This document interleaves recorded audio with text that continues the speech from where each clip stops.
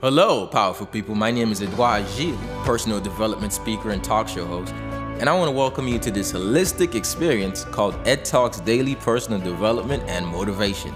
This podcast is all about growth in all aspects of your life. How do you solidify a great mindset that will lead to a healthy body, healthy relationships, and an in-tune spirit? Well, join me on this journey to becoming the best version of ourselves. If you want a podcast that you can relate to, a podcast that will motivate and inspire you, all while educating you on ways to personally develop and grow as a being, Ed Talks Daily is for you. Find Ed Talks Daily on your favorite podcast app and be sure to leave your thoughts in the form of a review. Or tune in live every Monday at 12 p.m. by visiting faurradio.com.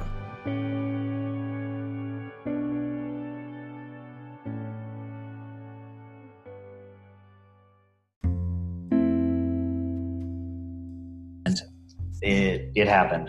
It happened on March 11th, 2000. I'd set up this cruise for like 45 of us to go on this cruise out of New Orleans. So we all drove from Texas to New Orleans, went on this cruise. We're coming back, and a tire blew out in a friend's SUV. There's no drinking or driving involved. Nobody was doing anything wrong. A beautiful day out. And essentially the car witness reports say we rolled between 6 and 12 times.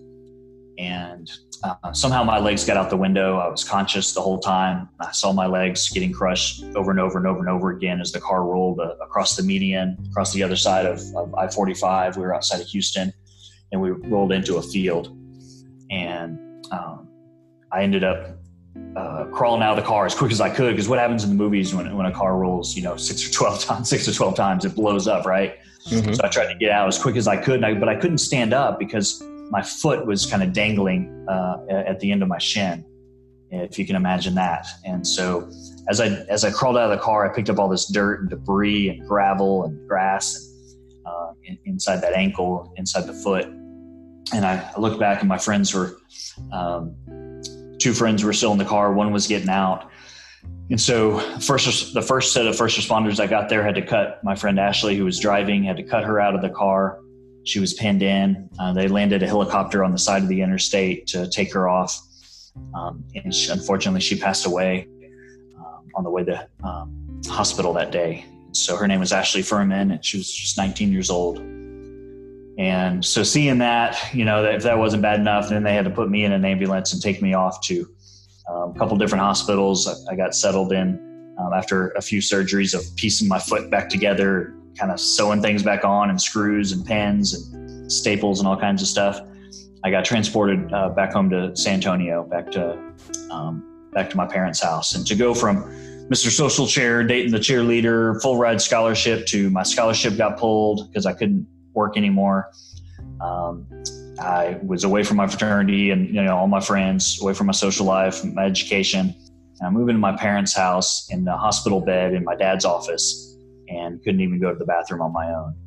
And so it was a major, major contrast, and something I was not equipped to be able to handle.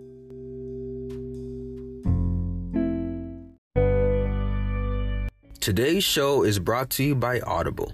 Audible is offering our listeners a free audiobook with a 30-day trial membership.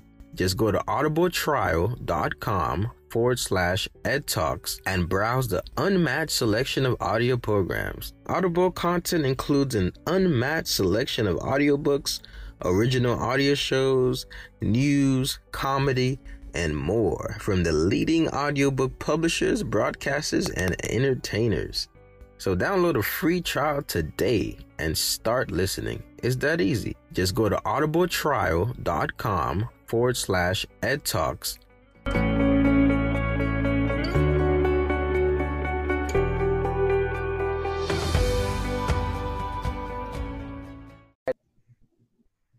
How's it going, powerful people? Welcome back to another episode of the Ed Talks Daily Personal Growth and Motivation Podcast. Once again, it's another beautiful day to be alive, another day to share great ideas and experiences, all in efforts to help you grow and personally develop. Today, I have the absolute pleasure to converse with John Mabry, John, how you doing today? Hey, I'm doing great. Thanks so much for having me. I really, really appreciate it. Thanks for being on this podcast. If there's one thing I always say during every interview, every encounter is like, I don't necessarily give an introduction to people. I like for them to give a self-introduction. So with that being said, John, what is your life about? What do you believe in? What's your purpose?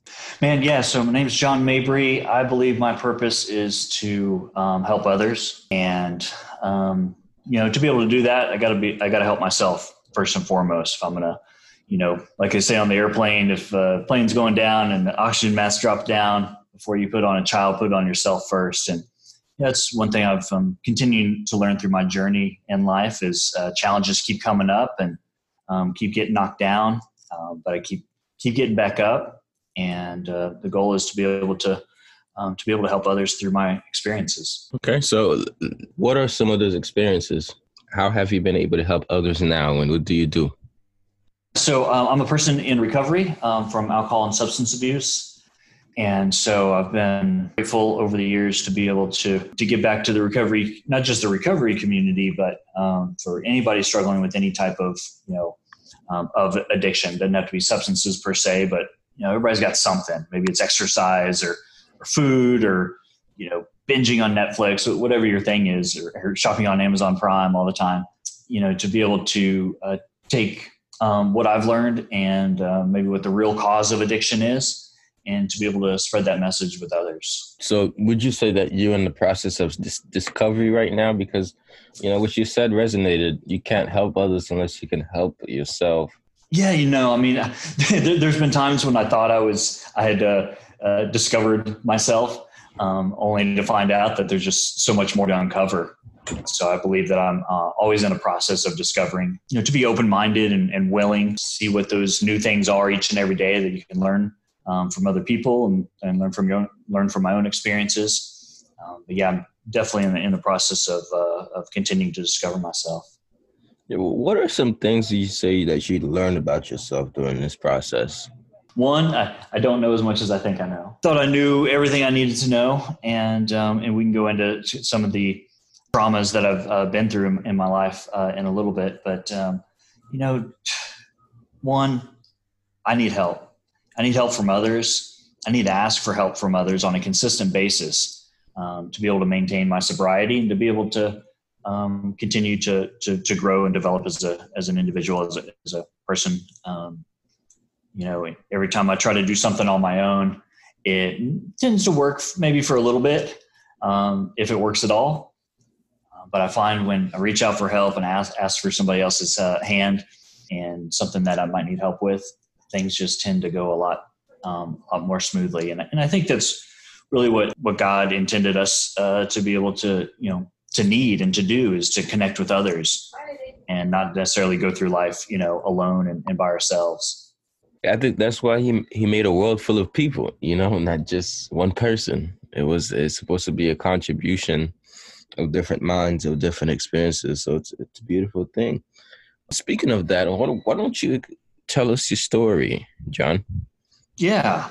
Born and raised in San Antonio, Texas, and I had a great upbringing, a great childhood, a great family, a lot of love and support. I had everything I needed and most everything I wanted. So life was relatively easy for me. Now, I had some ear surgeries as a kid, and I can touch on that in a little bit of the impact that had on my life. But I just thought these ear surgeries that I had as a child were just kind of, little bumps in the road. And I put on the class clown, I put on happy face, put on a smile to get through that. And that ended up, not serving me so well later on in life. But other than those ear surgeries, things were really, really easy for me for the most part. And high school was a breeze. As Mr. Social, senior year at prom, I was named most outgoing, most school-spirited, best personality, and class clown. And so I was just kind of all over the place and larger-than-life personality. But what I came to find out later is really it was covering up the fears and the insecurities that I had from those ear surgeries. From a young age, I felt different. I felt insecure. I felt unfixable, just constantly broken. And so I masked all those negative feelings with the class clown person. So ended up going to college, went to a private university in Texas, and things just came easy to me there. Did the fraternity thing, and by my senior year, I had earned a full ride scholarship through the university. I was working for the football team or the athletic staff, and I was a communications major. And I fell into being able to film games and practices.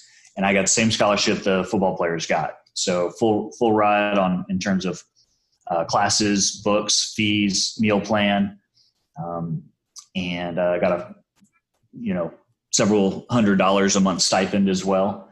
And so got paid to watch sports, which is pretty cool.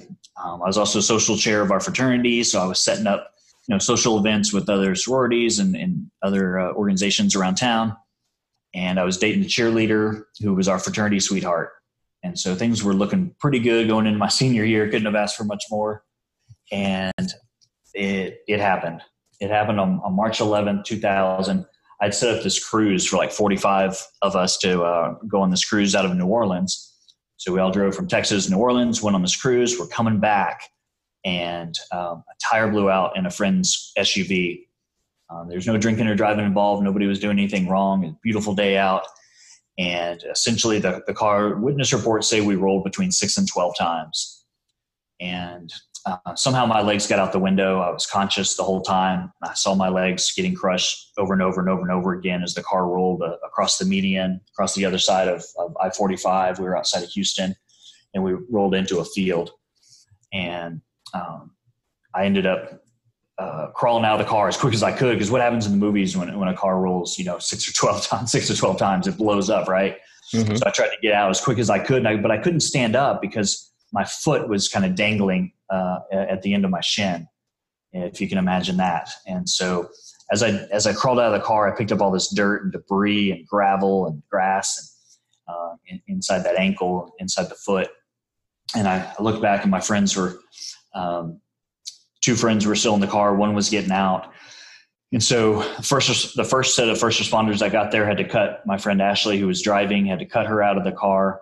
She was pinned in. They landed a helicopter on the side of the interstate to take her off. And unfortunately, she passed away on the way to hospital that day. And so her name was Ashley Furman, and she was just 19 years old. And so seeing that, if that wasn't bad enough, then they had to put me in an ambulance and take me off to a couple different hospitals. I got settled in after a few surgeries of piecing my foot back together, kind of sewing things back on, and screws and pins and staples and all kinds of stuff. I got transported back home to San Antonio, back to my parents' house. And to go from Mr. Social Chair, dating the cheerleader, full ride scholarship, to my scholarship got pulled because I couldn't work anymore. I was away from my fraternity and all my friends, away from my social life, my education. And I moved into my parents' house in the hospital bed in my dad's office, and couldn't even go to the bathroom on my own. And so it was a major contrast, and something I was not equipped to be able to handle. If you can hear my voice, you are tuning in to the Ed Talks Daily Personal Development and Motivation Podcast. And I want to thank you for taking the initiative to grow holistically, and invite you to subscribe to this podcast and leave a review. Thank you.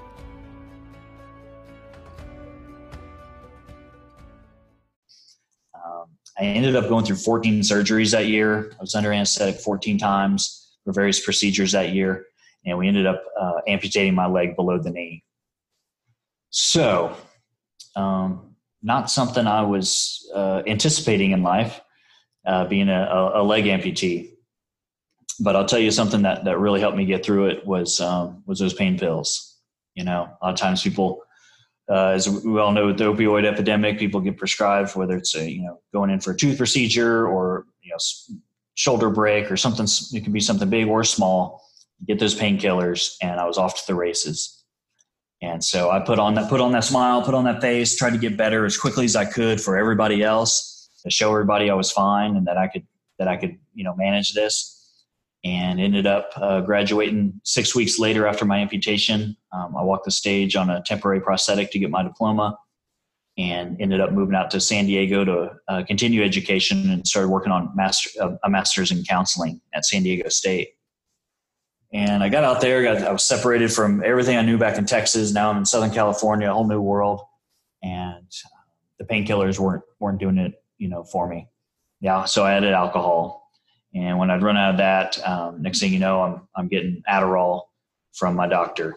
And if I run out of that, I go down to Tijuana and get some more pain pills, and marijuana was in the mix, and pornography. And so I was having to numb out all the time. And I didn't realize how sick I had gotten, but I was just trying to manage life on, the terms that I wanted to set for life, and not necessarily listen to what I really needed to be doing. And that was working on myself. So I ended up getting married and got to the end of grad school, and I stumbled into some acting and stunt work in LA, using my leg to get blown up. So, man, yeah, I don't know about you, but growing up, if you were to say, hey man, if you had an opportunity to go to Hollywood and get blown up on major Hollywood sets and go to the Playboy Mansion and do all these fun things, would you do it? And I said, heck yeah, I would. So here I am, up and coming alcoholic and addict, moving to LA, and things just progressively got worse. Although I found myself working on some projects like NCIS and ER, Cold Case. I was in the movie Superbad. I've got one scene in Superbad. I'm the amputee that jogs past Jonah Hill. It's a short little track scene where I jog past Jonah Hill and curse at him as I'm running by. And fun. I had some fun experiences. Been bowling at Phil Jackson's house. I've been weird. I got licked in the back of a cab by Andy Dick, and all kinds of crazy stuff. Stories you hear are real. And I thought I'd reached the top when I got to the Playboy Mansion with Adam Sandler and Emma Stone, Bruce Willis, Ashton Kutcher one night. I thought I was doing pretty good. But it wasn't just a few short weeks after that I got a call that my brother was my best friend, and he lived he lived in Beverly Hills. I lived just on the backside of the hills. So we were lived about 15 minutes apart, and I got a call that he didn't show up for work one day. And so I drove over to his house and called his cell phone, checked his bedroom door, and it was locked. And I called his cell phone, and it rang. I could hear it ringing on the other side, but there was no answer.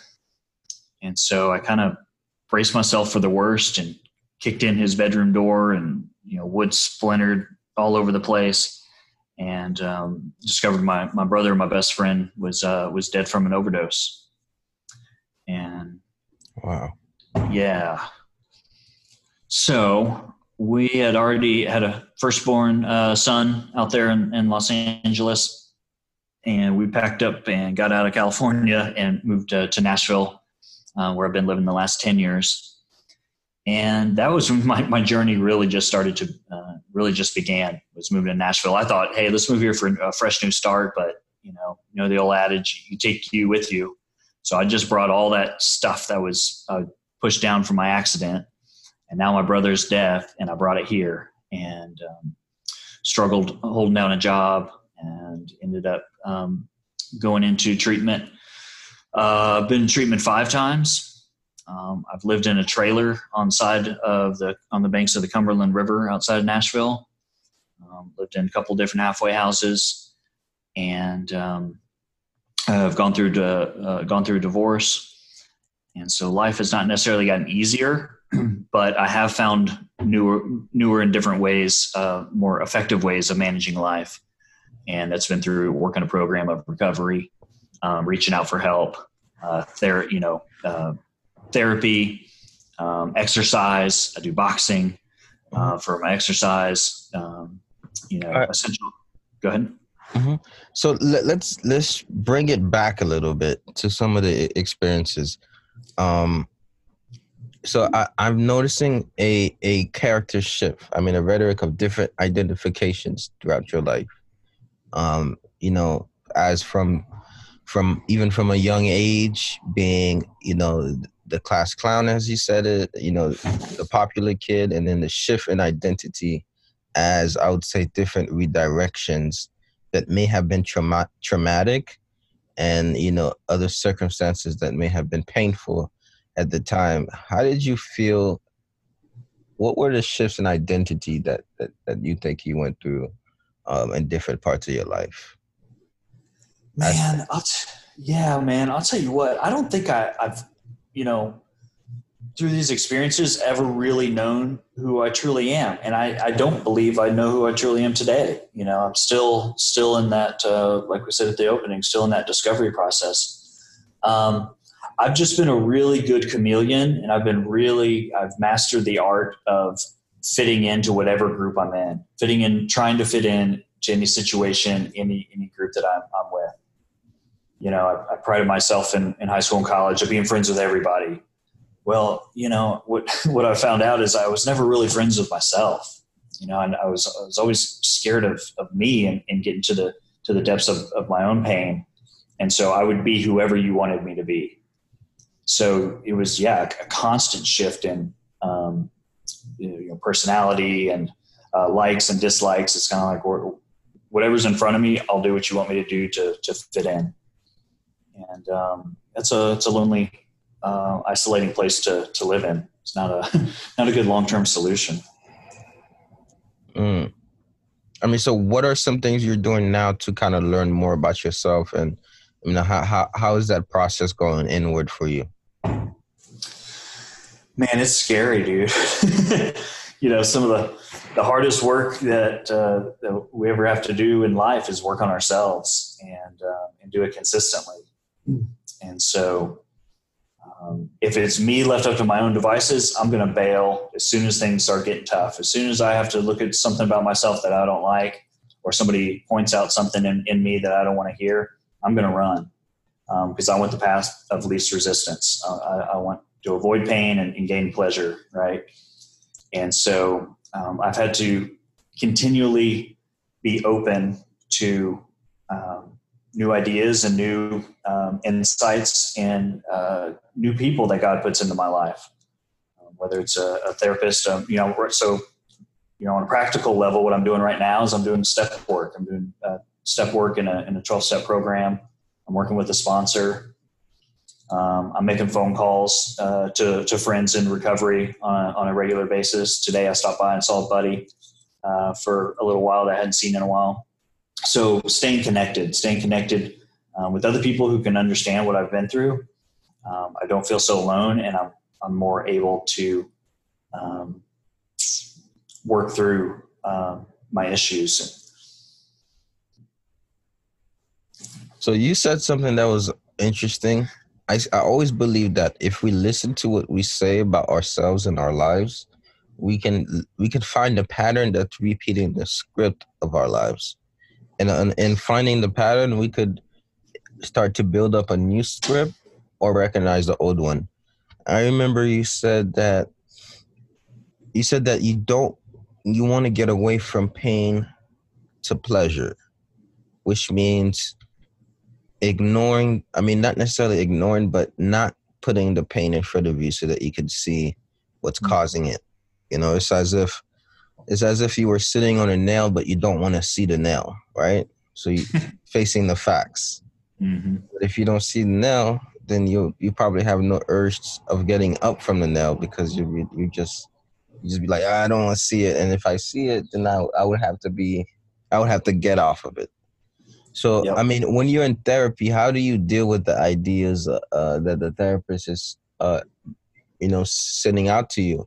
How do you use that as a retrospect, as a way to then take actual practical steps to enforcing some of those realizations you come to? Do you mindful about any of those things? Yeah. So I'll share kind of an extreme example of, I had to be kind of shaken and woken up to the fact that of who I really was, who I'd become in my addiction. Because I had to script this story in my head of, hey, yeah, I've been in People Magazine. I've been on Access Hollywood. I've been backstage at the ESPY Awards and hung out with, Penny Marshall and The Rock and Peyton Manning backstage and all these things. So I had this ego trip that I was on. And in one of the treatment centers I was in, I was doing some step work in front of a group of men. It was a group of about 10 guys, and you go around and answer these questions. And The first step was 70 questions, and it took me 12 hours to present that in front of the group over 3 days. So I get on to step 2 and working through some questions on step 2, and this counselor he ended up just throwing his book down, and he goes, "John, I'm going to tell you this because I love you, and nobody out there in the outside world is going to tell you this. But all you are in your addiction is a crippled effing drunk."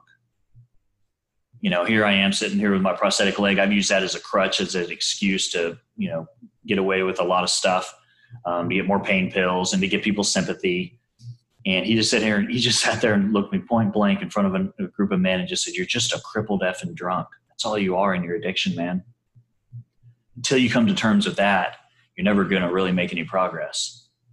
And so that was a huge wake-up call for me. I didn't want to hear it. If you would have told me that somebody was going to tell me that, I would freak out, because I wouldn't think I'd be able to handle that. But when he put that out there to me, and he said, "Just, you're done with your work for the day. Why don't you just go to your room?" And I went there and I was just bawling, crying. "You can't talk to me like that. Do you know who I am?" And I needed somebody to just take a sledgehammer. People tried easier, softer way to kind of get me to listen, but this particular counselor just took a sledgehammer and just cracked me over the head with it and said, "Hey man, wake up and see who you really are." So that was, that's kind of an extreme example of being willing to take on somebody else's point of view and to start, it took a while to internalize that. Took a while for me to kind of start to be open-minded of, what, I'm no better than anybody else. I'm just a normal, average guy.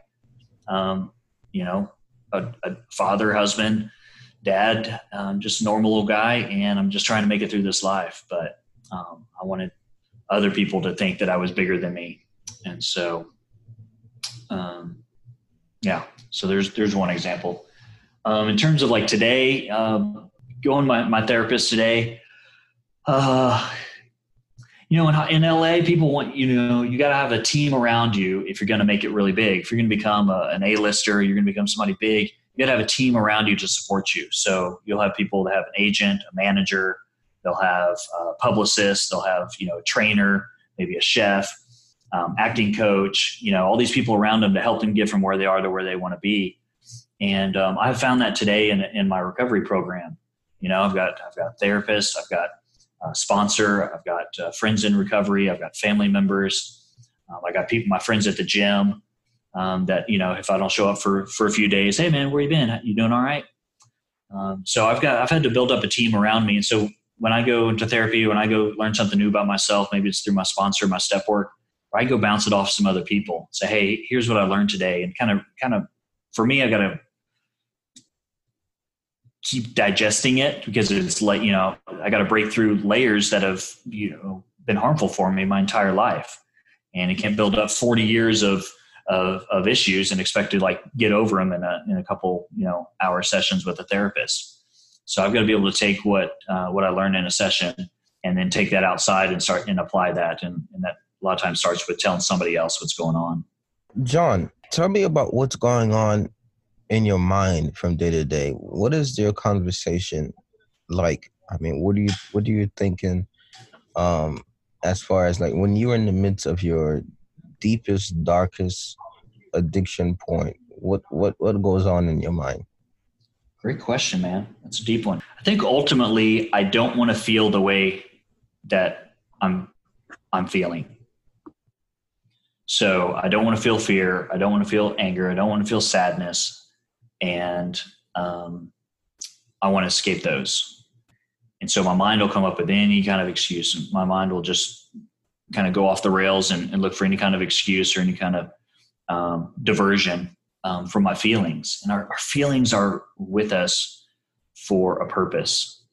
And especially, men, I think it's harder to express feelings, but, we have just as deep as feelings as women. And it's just as important for us to express those as it is for anybody else. And for me, it was, man, I'm having these feelings. I don't want to feel them. I don't want to address them. I want to do something else. So whether that's, I went skydiving or, adrenaline seeking activities, got into triathlon, just like, let me just create a diversion for me so that I don't have to listen to the voices in my head and the feelings in my heart. And so it's just been a constant battle of being able to recognize what those thoughts and feelings are, being more mindful. Meditation's been really big for me over the last several years. To be able to be more mindful of my thoughts and my feelings, and to be able to feel them in real time, and be able to sit with them, whether good or bad, and to know that everything passes. It's all going to pass, but man, I want some pills or some alcohol to help pass it. So John, how, on a scale from 1 to 10, how much would you say that you love yourself? Man, I would say, honestly, probably like a 4. 4. So if I was a high school teacher, you'd be receiving a F. Yes. So you'd be, self-love right now for you would be an F. You wouldn't pass it. So your grade for the class would be F. Now, if you think your body, let's say your soul and your body and your mind intricately is a class. Well, let's say the school of life is the class, and your body is the student, along with your mind and your emotions. You're the student. If you've already given yourself an F by not loving yourself, which is an F grade, then the entire class itself is going to be F results before you even complete the class, which means the emotions, the physical baggages, as far as categorized, can be as physical pain, stagnation, tightness, annoyance. All of those will reflect the grade, so the symptoms would be the cause of the disease, and disease the cause of the symptom, because the symptom is showing up, causing the disease to be apparent in the life. So when it's the grade that you give yourself changes, everything else has to shift to match the grade. So if the grade was an A, self-love was an A, then the emotions would probably be more pleasant. The thought patterns would probably be more empowering. The way your body feels would probably be more, in a more desirable state. So I believe that the first part we can work on is learning ways to kind of love ourselves and understand what it means of the things that we went in the past. One thing you talked about was ego. Ego is a feeling of self-confidence and self-importance, which I think not all ego is bad. Just, I guess, ego placed with the right intention can be, the ego that allows us to find purpose and meaning and bring up the amount of self-love that we have for ourselves. For instance, if ego placed on doing the works of what you're doing now, sharing your story, being vulnerable, you're helping other people, whether you know it or not. If the ego exemplified in the sense of how can I get that feeling of self-importance from a positive occurrence, such as you're doing right now, then that ego is helping others and it's helping you feel good about yourself, bringing up your self-love. But if the ego is in, oh, look what I've done, look what I've accomplished, or look at the people I've been around with, then, that ego then can be at a disadvantage. I think it all has to do with the story that we tell ourselves and, how we feel when we're by ourselves. One thing you said is that I don't want to feel the way I'm feeling. And that's such an intricate thing, because that's the cause of most anxiety, is not wanting to feel. There's an anxiety about not wanting to feel the anxiety, which is what we're going to talk about next. I mean, how has anxiety and depression played in your life, and when do you find those rising up for you? Yeah, they've definitely been prevalent since my car accident. And most recently, so, as my life continues to unfold as a result of my addiction and stuff in the past, led to a recent divorce. Been divorced about 2.5 months now. And so I'm, in terms of discovering myself, I'm having to rediscover myself as an individual, a father, and who's not living with his children. I'm living by myself for the first time in my life. I'm 41 years old and just now, living on my own for the very first time. And so that's kind of where I'm coming from in terms of the self-love and, rate myself a 4 is been going through some stuff and trying to work through that. What was the second part of your question? How does anxiety and depression? No, I was saying, what are some times that you experience like anxiety in your life? What are some times that you experience anxiety? Man, I mean, almost any time I'm in a large group of people, there's this, am I going to be good enough? Am I going to meet everybody's expectations of me? I want people to have certain view of me. And so that's not healthy. It's not healthy to walk into a room and go, hey man, I hope I can meet everybody's expectation, because everybody has a different expectation. So how am I possibly going to meet everybody's expectation? I'm not. And so that is, cause of a source of anxiety for me for sure. What if I told you that every thing that's the source of anxiety and you recognize it is the source of the solution to that issue? Or not that issue, but that, I wouldn't say an issue, but it's the source of the solution. Would you believe that to be true? I don't know. Say that one more time. What would you say to me if I told you that the source of the anxiety can be the source of the solution to the anxiety? Mm-hmm.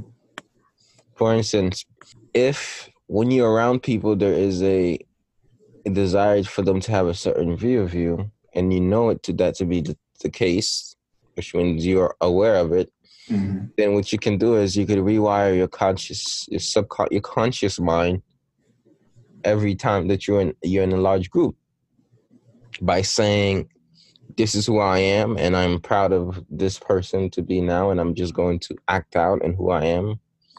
And saying that consciously, mm-hmm. and saying that I am who I am, then rewire your brain, will rewire your reality. And as you converse and talk with those people in your mind, you're repeating that script, a new script. And instead of being able to think, oh, I want these people to have a certain view of me, you're giving the view that you want them to have. Yeah, totally. So I think we can begin to really use, because you're very self-aware, John. Like, it's not, you said you have to work on self-awareness. No, you're telling me everything you know. I mean, you host a podcast as well, don't you? I did with my previous employer. Okay. So you've really been able to go introspective throughout some of these conversations. Would you say that you have been able to? Mm-hmm. Yes. And how long have you been doing this work? I've been working in the recovery field for 3 years. Okay. So let's talk about recovery. So when you're recovering, it means that you're coming back from something, right? Mm-hmm. Have you ever seen the NBA players? They start playing and they get injured and they have to recover. But then after the recovering process, they have a recuperating process that they have to do, getting back into practice. So first you recover and then you strengthen and build a new road.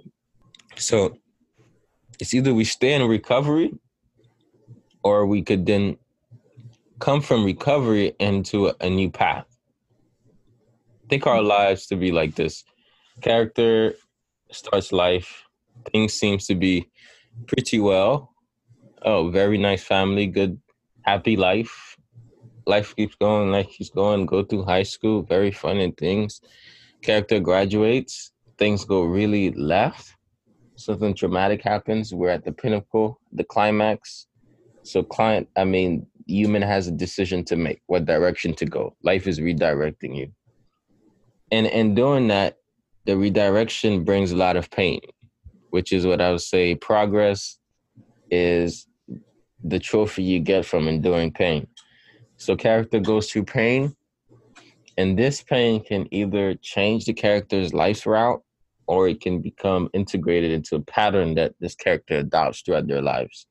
That's usually, there's two ways that you find a movie to be interesting, is if the character overcame the situation and became a poster child of what it means to overcome, or if the character just kind of like went in this constant cycle and you see it happening.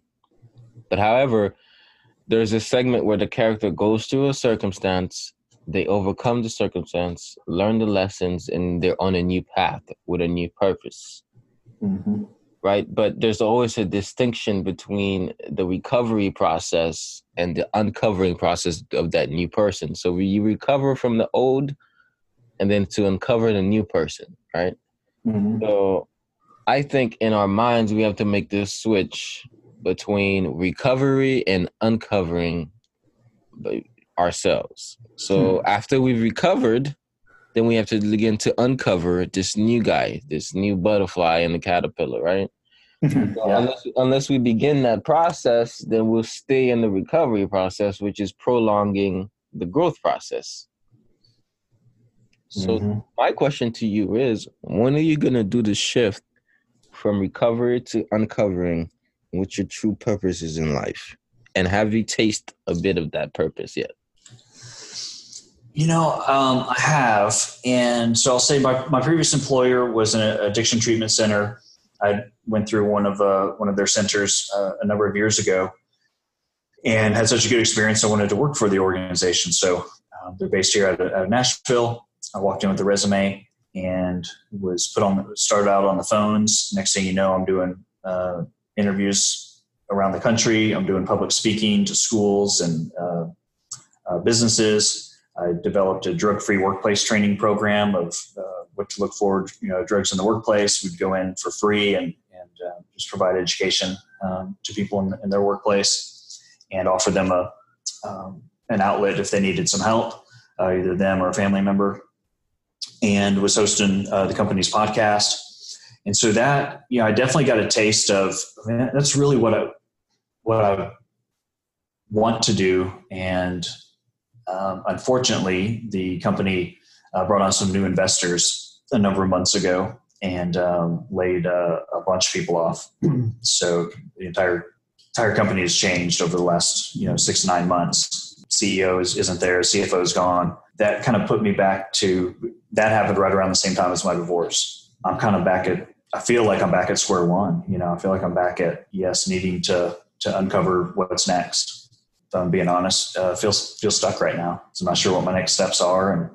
And do I want to work in the recovery field, or do I want to do something different? Do I want to do something outside of that? What do you think about the idea of taking out the old tape and then just letting the recorder record? It sounds challenging. I'm open to it. It sounds like doing nothing, just taking out the old tape, letting the record player just record a new one. Because what's happening is every time that we discuss the old paths, even though sometimes unless we've sold ourselves on a new story, then the old story keeps repeating in our lives. Sometimes uncovering means letting go. So the process of letting go and building and growing. So I believe that this is a great opportunity for personal growth and development. And speaking of that, what are you doing to invest in the mind? What are some things that you're doing to learn more about management of the emotions? Are you doing any self-work as far as personal development, reading, seminars, books? I've got a few books. They're not necessarily, emotion driven, but listening to a couple on nutrition and diet, doing step work with my sponsor. I signed up for Tony Robbins seminar in November in Miami. So that's something that I'm doing. To Miami? Yeah. Well, that's pretty dope. I got to check that out. Yeah, November I'm going with a friend out to Tony Robbins. Is somebody I've always wanted to see in person, and put it off. And going through this transition period that I'm in right now in my life, I was like, you know what, I just need to do it. Another thing I'm really looking forward to is, so in about a month, I'm going to be traveling to the Philippines to visit my cousin who works for the U.S. State Department, and he's stationed out there. So I'm going to go visit him and his family for about a week. And then I said, well, if I'm already on that side of the world, I'm probably not going to get back over there anytime soon. What else could I do? And I didn't want to go to like a large city by myself and wander around halfway across the world by myself. Need to keep my sobriety first and foremost, or everything else goes to crap. So I was like, where could I go that's that would be beneficial for me at this point in my life? And so I booked a 4-day spiritual retreat in Bali. So that's something I'm going to put myself through and try something new. I like that. I like the spiritual journey. Bali is definitely a spiritual place. So that's what I'm learning. Yes, that's what I'm learning, man. That's a spiritual mecca. Well, that's exactly what I was talking about. What I meant, taking out the old tapes and letting the record player record new ones. Because what you need now is a detoxification of your past. The same brain that created the results thus far is not the same brain that will be able to solve them. And in order for a new way of thinking to arise, the old way of thinking must be ignored and not necessarily suppressed, but let go, undo the strands of the past. Mm-hmm. So I think you're on a new route and a new process of, really being conscious about some of these things, learning to be a little bit more conscious about your emotions, more intention every single day. Because right now, the world and in my gut, I know, in my spirit and my intuition is definitely telling me, and I have this sense of recognizing this. You have been bestowed an opportunity masked as a problem. Your life thus far is a blessing to other people, but you start to have to realize the blessings that you are to yourself. How your experiences is molding you into somebody that you never would have been had you not experienced those things. Mm-hmm. So now your story is probably supposed to be impacting millions of people right now, but you are in the process of uncovering that, and it's when the shift happens from the victim to the victor that's helping other people not be victim. That's when life shifts, and it's happening for you right now. So I think it's about that perception of where you're actually going towards. If you think you're in a loop, then you're letting that loop replay, that tape replaying. But if you think that you're creating a new song, a new music, then you become an artist. So our goal is, how can we shift from being, the MC replaying the tapes to being the artist creating the new tapes in our lives? And I think it's possible. It's definitely possible to do that. I wanted to talk about some conscious cues. Usually, like one way, sometimes for me, I get tired and I want to drink like a beer. Lately, I've been thinking this one thing. I think to myself, do I want to give myself power? Do I want to empower myself, or do I want to deprive myself of my power by drinking? Because I find myself to be, less, not as much on my toes mentally, as much as I can be when I'm influenced. So what are some things that you tell yourself to help yourself stay away from the different things that you're trying to avoid, different substances? What are some inner conversation thoughts that you have to motivate yourself not to do it? One thing I've learned in the 12-step programs is going to your tape analogies. They say play the tape forward. So if I'm feeling a certain way, I feel like I want to escape from that, feel like I want to drink or take some pills, to be able to play the tape forward. What happens is, anytime I put some substance in my body that doesn't agree with me, that essentially I'm allergic to, if I have the disease of addiction, that when I put that stuff in my body, bad things happen. I make poor decisions. I treat people poorly. My relationships go to crap.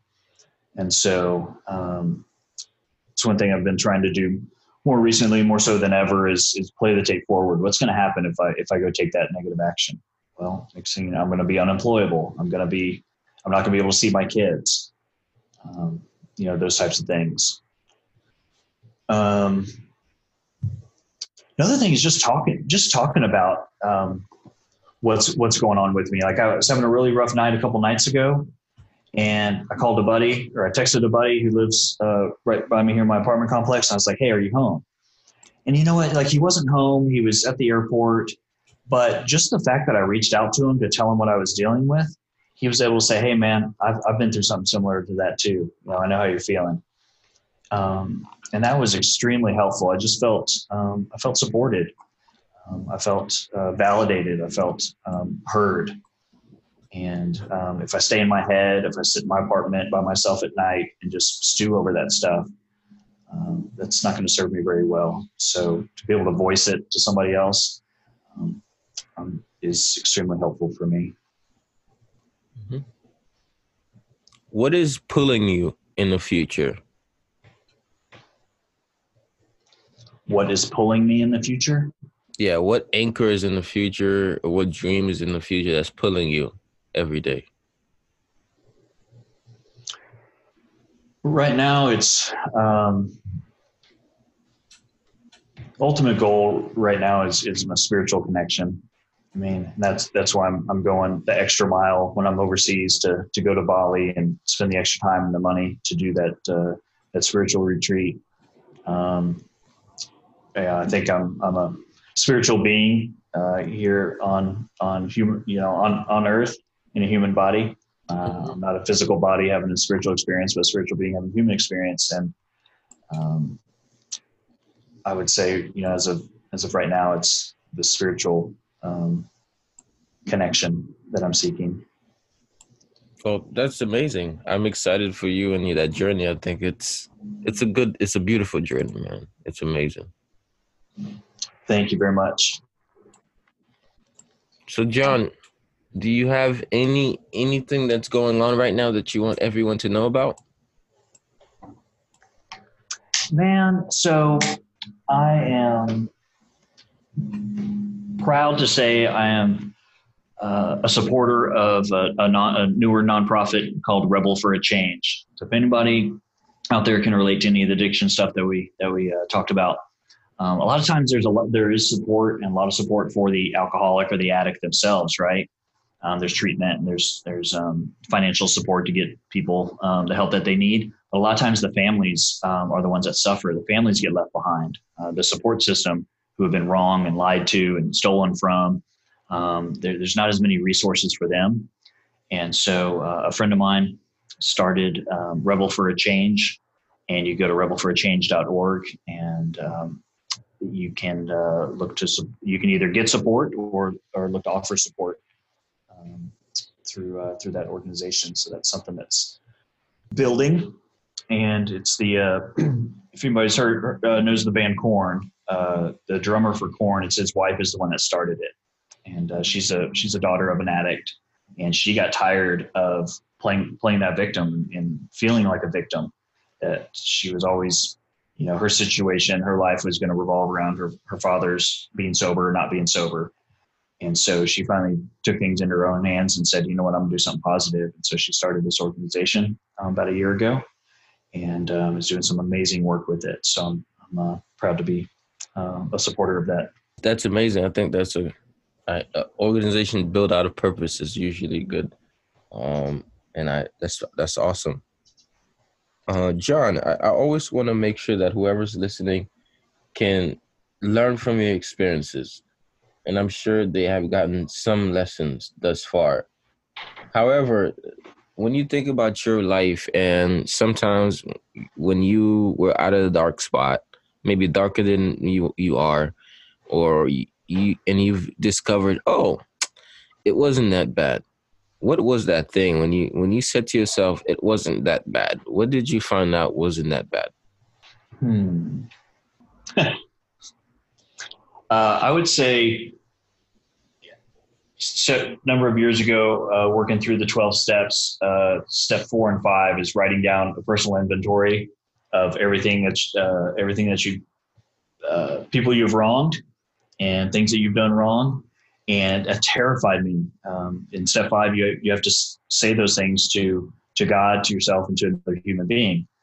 And so to take my life inventory of all the things that I've done wrong and resentments that I had, all those types of things, and to be able to say that out loud to another individual, it was crappy to have to face and do. But once it came out on the other side, it was like, man, that wasn't that bad. And I'm glad I did it, because I got it out of my mind and out of my heart, put it down on paper, and then spoke it out loud to somebody. And I was supported through the process. So I would say that. So really just kind of like finding that courage to just ask for forgiveness. Well, courage to recognize what all I've done, courage, right. How I've wronged people, Mm-hmm. where I've wronged people. And then to be able to ask for help and come out on the other side, lighter, a lot lighter. Okay. And how have you done that? How have you done that process? Do you feel like you forgive yourself, or do you feel any guilt? I definitely feel guilt, especially right now, being away from my kids, feeling like I had, the biggest part in the marriage, breaking up, being away from my kids. I definitely feel a lot of guilt about that. So what are some steps that you're doing now to step out of guilt and into making it up for them? How are you realizing that being guilty doesn't necessarily solve the problem? It just hurts you more. I mean, what are you doing to undo that? Man, that's a good question. I mean, I guess I would say just trying to show up for them when I do get to see them, to be as, present as I possibly can for them. Call them I only get to see them for 6 hours on the weekends right now. And so to be able to make that time, meaningful, I try to push aside any other distractions, anything else I have going on in my life, and just be with them when I can. I call them on a daily basis, let them know I'm thinking about them. I don't know. That's a good question. I think I could probably use a little work there.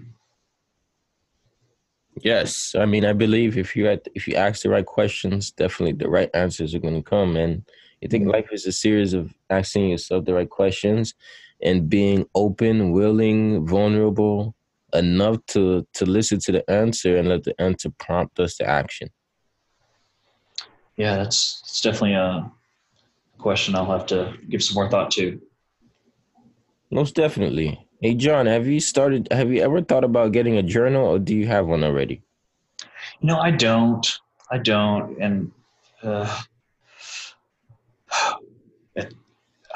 know from that it's always such a good outlet for a lot of people, but I don't have one.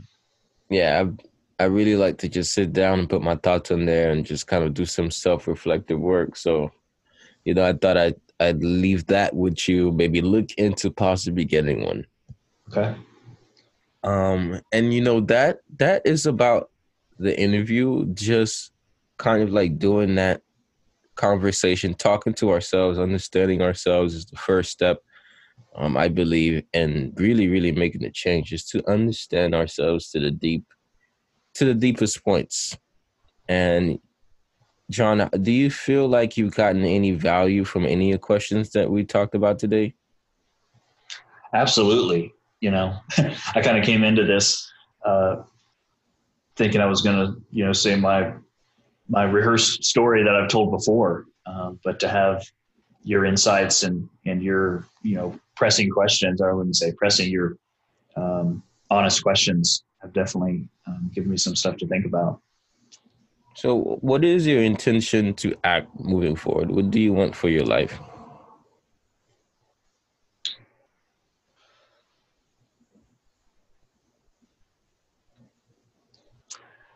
Ultimately, I want peace. I want peace of mind, and to be able to continue to learn how to be peaceful, even and be grateful even in the crappy situations. Yes, peace of mind. Peace of mind, I believe, is the truth, is the happiness, is the really route of self-satisfaction. Finding that's a great answer. And you're going to find it as soon as you keep looking for it. And it's not even in looking, it's in not looking that you find peace of mind. It's in not thinking that you find peace of mind. Peace of mind comes from no thing. It comes from within yourself. And that's about it, everyone. If you've been tuning into this podcast, really, as you listen to the questions and the answers and the experiences of both, I guess I didn't necessarily share too many of my experiences, but think about your own and think about what work can you do on yourself and how you can use your story to build that person that you see as the person that would make you happy, by recognizing that person is within yourself. So it can be confusing trying to become and knowing that you're already this person. So whatever you're trying to overcome, you're not overcoming anything. You're literally trying to kind of like be yourself, because what you are is more powerful than what you're going through, what you're growing through. So, John, do you have any final message for the audience, for everyone listening to the Ed Talks Personal Growth and Motivation podcast? Man, I would say keep listening to your podcast. And, if you or a loved one is struggling with addiction, there's help out there. You don't have to go through it alone. Pick up the phone, get online, and find a resource to help you deal with that. Because what I like to say about my brother is the drugs didn't kill my brother. It was the stigma of addiction that killed my brother, because we didn't, as a family, want to be looked down upon. We didn't want people to know what we were going through. We knew my brother was struggling, but we didn't, rally around him and to encourage him to get the help that he needed. And the stigma, it ultimately killed my brother. So, reach out for help, guys. Just overcoming that stigma. And John, I definitely want to have you back on this podcast, but more of a different one where I could have different professionals. Would you be down for something like that? Absolutely. Yeah, so we'll definitely follow up on that. Okay. All right. And thank you, everyone, for tuning into the Ed Talks Personal Growth and Motivational Podcast. I always say this one thing. Remember this. You have an unlimited power in you to achieve, to become, to overcome, to learn and grow from your experiences masked as pain, and to become the person you were destined to be. But first, you have to start with a deep inner belief that it can happen for you. Eventually, it will, with the right intentions and everyday actions. With all that being said, let your light shine. Definitely don't hide it and don't dim it. And have a wonderful, wonderful rest of your day. Peace. I want to remind you that you have unlimited power within you to achieve whatever it is that you want and to construct the person you want to be. But first, you must believe it in order to achieve it. And until that happens, the world will forever miss your talents, your gifts, and all the great things that you have to offer. So let your light shine, don't hide it, don't dim it. Thank you. Find Ed Talks Daily on your favorite podcast app and be sure to leave your thoughts in the form of review. Until next time, remain in your unlimited power.